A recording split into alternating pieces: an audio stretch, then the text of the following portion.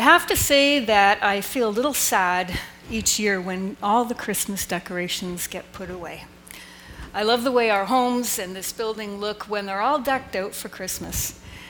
But I especially love the air of expectancy that is created. As through the Advent season, we wait with anticipation and expectancy to celebrate the birth of our Savior, Jesus Christ. Because in the coming of Jesus, we are reminded that he was born into this world and that he died in our place that we might be saved from sin and death and spend eternity with him. But Jesus didn't come just so we could be assured of going to heaven. He came to restore our relationship with God the Father so that we could enjoy relationship with him on a day-to-day basis, expectant as to how he will work in our lives. Our attitude of expectancy in Jesus is meant to continue, is meant to be part of our daily walk with the Lord. This morning, I'd like to read an account of a woman when she heard about Jesus, who responded with expectancy. I'll be reading from the book of Mark, chapter 7, verses 24 to 30. It's on page 819 in your pew Bibles, if you'd like to follow along there. Let's pray before we begin. Heavenly Father, as we read and discuss your word this morning, we invite you to work in our hearts. Would you come by your Holy Spirit? Would you give us fresh understanding and revelation of what you're saying to us individually and corporately from this passage this morning? Give us eyes to see and ears to hear. We pray in Jesus' name. Amen. So Mark 7, 24 to 30. Jesus left that place and went to the vicinity of Tyre. He entered a house and did not want anyone to know it, yet he could not keep his presence secret. In fact, as soon as she heard about him, a woman whose little daughter was possessed by an evil spirit came and fell at his feet. The woman was a Greek, born in Syrian Phoenicia. She begged Jesus to drive the demon out of her daughter. First, let the children eat all they want, he told her, for it is not right to take the children's bread and toss it to their dogs. Lord, she replied, but even the dogs under the table eat the children's crumbs. Then he told her, for such a reply you may go. The demon has left your daughter. She went home and found her child lying on the bed and the demon gone. Up to this point in his gospel, Mark has given us an account of Jesus' ministry. He's told us that John the Baptist came to prepare the way for Jesus. He's told us that Jesus moved around from place to place, teaching the people about the kingdom of God, healing the sick, and casting out demons. And he's also told us that Jesus chose 12 disciples and gave them authority to do the same. In the first part of chapter 7, Jesus has one of many encounters with the Pharisees and the teachers of the law. And in this encounter, they argue with Jesus about what makes a person unclean. Jesus makes it clear that it is not external things like food that make a person unclean, but what comes from within. What's in a person's heart, what they think, what they say, what they do. These are what makes someone unclean. Bookmark that point. That will be an important point we'll come back to later. In verse 24, we read that Jesus has now taken his disciples up to Syrian Phoenicia in the region of Tyre. This is where Lebanon is today. It's likely that Jesus wanted to withdraw from the crowds that were following him around in Judea and Galilee so that he could teach his disciples. So he takes them away from the Israelite population to a region that is known to be inhabited by Gentiles. But even here, Jesus can't keep his presence a secret. One of the people who sought out Jesus was the Syrophoenician woman. We don't know too much about her, except that she's a Gentile and she speaks Greek. But I can imagine her maybe at the village well, or perhaps in the marketplace, where she would have heard the local news. Perhaps one of her friends knew about the troubles she was having with her daughter and said, "Hey, have you heard about this man Jesus? He's in town. I've heard he does miracles. Lots of people follow him around, and he heals sick people and makes them well. And did you hear? He and his disciples fed over 5,000 people with only 5 loaves and 2 fish. Yeah, I know that sounds impossible, but it's true. Maybe he can help you." This morning, I'd like us to pay attention to 3 ways the Syrophoenician woman responded to that news that Jesus was near. She put herself in his presence, she interacted with him, and she placed her faith in him with no guarantees that her daughter would be healed. I can imagine that this woman's daughter's symptoms were pretty severe for her to follow up on this news. And doing so might have cost her. We don't know if Jesus was in the village where she lived, or perhaps a neighboring one. She may have had to walk a few miles to find him, but her trip would definitely have taken her away from her daily household responsibilities. She also had to leave her daughter, whose condition presumably required great care and attention. So perhaps she left her with older siblings or maybe some other family members. The woman also faced the cost of possible humiliation. She would have known that Jews considered Gentiles as unclean and therefore didn't associate with them. So she didn't even know if Jesus would even talk to her. And she was a woman, coming to make a bold request of a man in a culture that didn't encourage such interactions. When she did find Jesus, she took on a posture of humility. She fell at his feet. Verse 25 said that. She placed herself at his mercy. The Syrophoenician woman paid a great cost to be in Jesus' presence so she could make her request. Sometimes we too need to pay a cost to get ourselves into Jesus' presence. Yes, it's true that when we become believers, his Spirit lives inside us and he is always with us. However, we still need to intentionally spend time building our relationship with God. And I think in today's society, that is one of the biggest costs, our time. We have plenty to do, and our pace of life, especially in this city, is fast. Our days are filled with work, school, looking after our kids, getting them to their various activities, and lots of other responsibilities. Even in retirement, our lives can be consumed by busyness. Many of us joke that retired people are the busiest people that we know. It can be tough to find even a few minutes to be quiet with the Lord. And sometimes we can find that a day or a week or a month has gone by and we've not intentionally sought out Jesus and placed ourselves in his presence. To be in relationship with God means spending focused time on him and him alone, abiding in him, as John 15 says, talking with him and hearing from him. When we want to build relationship with a friend or with family members, we spend time with them. We have a conversation. We ask them questions, and we listen to them. The same is true of our relationship with God. And this is something we do individually, but Scripture is clear that we also need to gather with others to worship and pray and be in his presence together.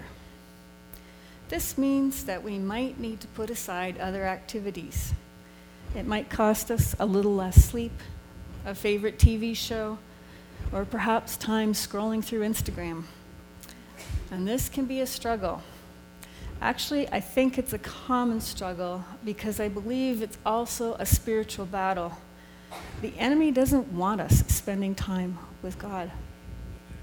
So when we find ourselves struggling, we can ask the Lord for help, to increase our desire to spend time with him, to help us carve out time in our day, to give us strategies to quiet our minds so we can focus on him. He will help us in these things when we ask him. There are many times in Scripture where the Lord encourages us to come into his presence, to worship him, and to ask of him. To ask him in the ways I've just mentioned, but also to ask him for wisdom, for direction, for healing, or to carry the burdens of life that are just too heavy for us. And so this woman did just that. She paid the cost to put herself in Jesus' presence. She made a request of him. Jesus, would you please cast the demon out of my daughter? Jesus' response to her in verse 27 would have challenged a lot of us. First, let the children eat all they want, for it is not right to take the children's bread and toss it to their dogs. Referring to someone as a dog seems rude and insulting at the very least, whether in Jesus' time or in the present day. What was Jesus thinking? This doesn't seem like good public relations. I can imagine the woman thinking, did he call me a dog? Really? Did he really call me a dog? If I had been her, I think I might have been a bit shocked. Actually, no, I would probably be a lot shocked. But this woman maintained her composure. She faced a few choices. She could have simply walked away, sad and dejected. Or she could have chosen to take offense and walk away angry. But she chose instead to enter into conversation with Jesus and remain expectant about what he might do in her life. So, a little background about the term dog. Commentary writers let us know that Jesus, the Syrophoenician woman, and the gospel writer Mark would all have understood that devout Israelites felt disgust towards dogs because they were associated with uncleanness. After all, they roamed the streets and they ate garbage and dead animals. And they would have known that in the rabbinic tradition, the term dog was a term of reproach or disgrace that was used by the Jews to describe the Gentiles, whom they regarded as ignorant, godless, and pagan idolaters. Commentary writer James R. Edwards also points out that Jesus did not think of this woman in that way. Because, as we noted in the earlier passage in chapter 7, the point that we bookmarked, Jesus' interactions with the Pharisees were to show that there are neither defiled objects, like food, and by extension, nor persons. It would clearly defeat Jesus' purpose here if he regarded her as an unclean dog. Edwards states instead that Jesus uses the Greek word for dog in a way that refers to the pets in a household, not the unclean street dogs. In this way, it's not a term of disdain or meant as an insult, but rather it was a way of distinguishing between the Jews, who were considered children of God as descendants of Abraham, and Gentiles, the dogs in this parable. So instead of walking away, the Syrophoenician woman enters into the parable with Jesus and responds to him in the terms that he used to address her. And she said, "Yes, Lord, but even the dogs under the table eat the children's crumbs." Her answer acknowledges the priority of Jesus' mission to the Jews, but also understands that God's mercy extends to the Gentiles as well.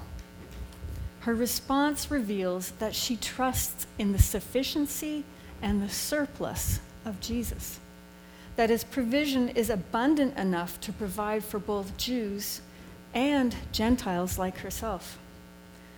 Jesus says, "For such a reply as this you may go. The demon has left your daughter." Matthew helps us in understanding this response a bit better in his account of the same incident. In Matthew 15:28, he says that Jesus found this woman's reply to be one of great faith. What I want us to notice here is that the Syrophoenician woman lays her request before Jesus and submits it entirely to him. She was definitely expectant that Jesus would heal her daughter, but she had no guarantee that she would receive the outcome that she desired. She placed her faith in Jesus, not in the outcome, and she released her agenda to Jesus. Releasing our agenda to Jesus is another cost in remaining expectant. I say a cost because we like our agendas. We like to know what's going to happen. We are a people who like to remain in control of our lives. But like the Syrophoenician woman, we too must lay our agendas at the feet of Jesus and keep our eyes and our faith fixed on him. Sometimes, though, we can want something so much in our lives that in making our requests of God, our eyes subtly shift from Jesus over to that thing that we want, that request. When this happens, we begin to place whatever that thing is, that request, in a higher place, in a higher priority than God.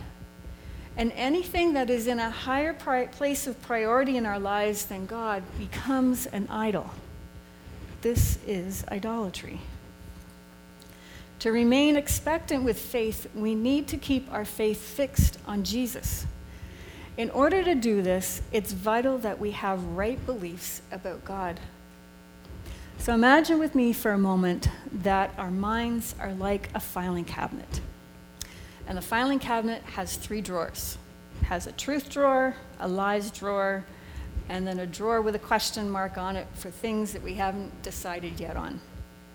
So as we go through life, we begin to develop beliefs about God, maybe from his word or from Sunday school, or perhaps from the behavior of other believers or other authority figures in our lives. As we pick up these beliefs, we begin to file them in each of these drawers.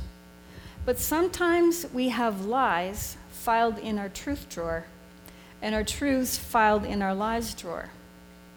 Do you think this might affect how we approach God and our expectancy in him? Absolutely. We need to make sure that we are believing truth about God, getting the lies out of our truth drawer and the truths out of our lies drawer. And we do this by measuring our beliefs with what is said about God in the truth of Scripture. One belief I think that we need to make sure is in our truth drawer is that God is good. And I say that that one is most important because when hard things happen in our lives and when things aren't going the way we think they should, this truth is the first one to fly out of the drawer and out the window. In Psalm 119, King David said of God, "You are good, and what you do is good. Teach me your decrees."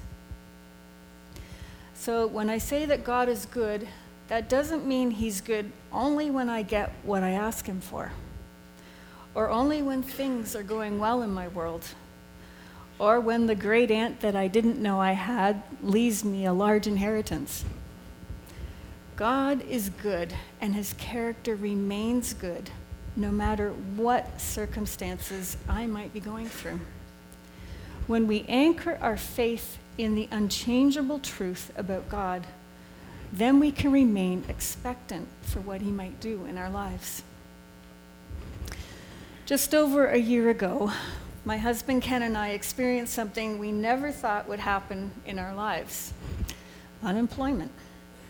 Ken had worked in sales for the same manufacturer for over 30 years, and just like that, he was let go from his job. At first we thought, no problem, there's plenty of jobs out there. But it soon became clear that all the positions Ken applied for were being filled by people considerably younger. As the months stretched on with no prospects in sight, I began to despair. You can ask Ken about his perspective, but I began to despair. I began to get very discouraged and a little bit anxious. And thoughts like, he's never going to get a job, started floating through my mind. Sometime in the spring, I was reading through the book of Matthew in my quiet times with the Lord. And one day I was reading in Matthew 9, and the words of Jesus jumped off the page at me. In this passage, 2 blind men had asked Jesus for healing. But it was Jesus' response to them that jumped off the page at me and straight into my heart. Jesus said, "Do you believe that I am able to do this? Do you believe that I am able to do this?" In that question, he was asking me, do you believe that I am good enough, kind enough, and powerful enough to give your little bit older husband a job? Yeah. He was asking me if I was believing truth about him, or if perhaps I had allowed some lies to sneak into my truth drawer. And they had. So I needed to ask the Lord for forgiveness for starting to believe some lies about him. But I also had to do as the Syrophoenician woman did and surrender my idea of what the outcome should be and leave that in Jesus' hands, expectantly trusting that whatever happened, he is good and what he does is good. The outcome was very different from what I thought it should be.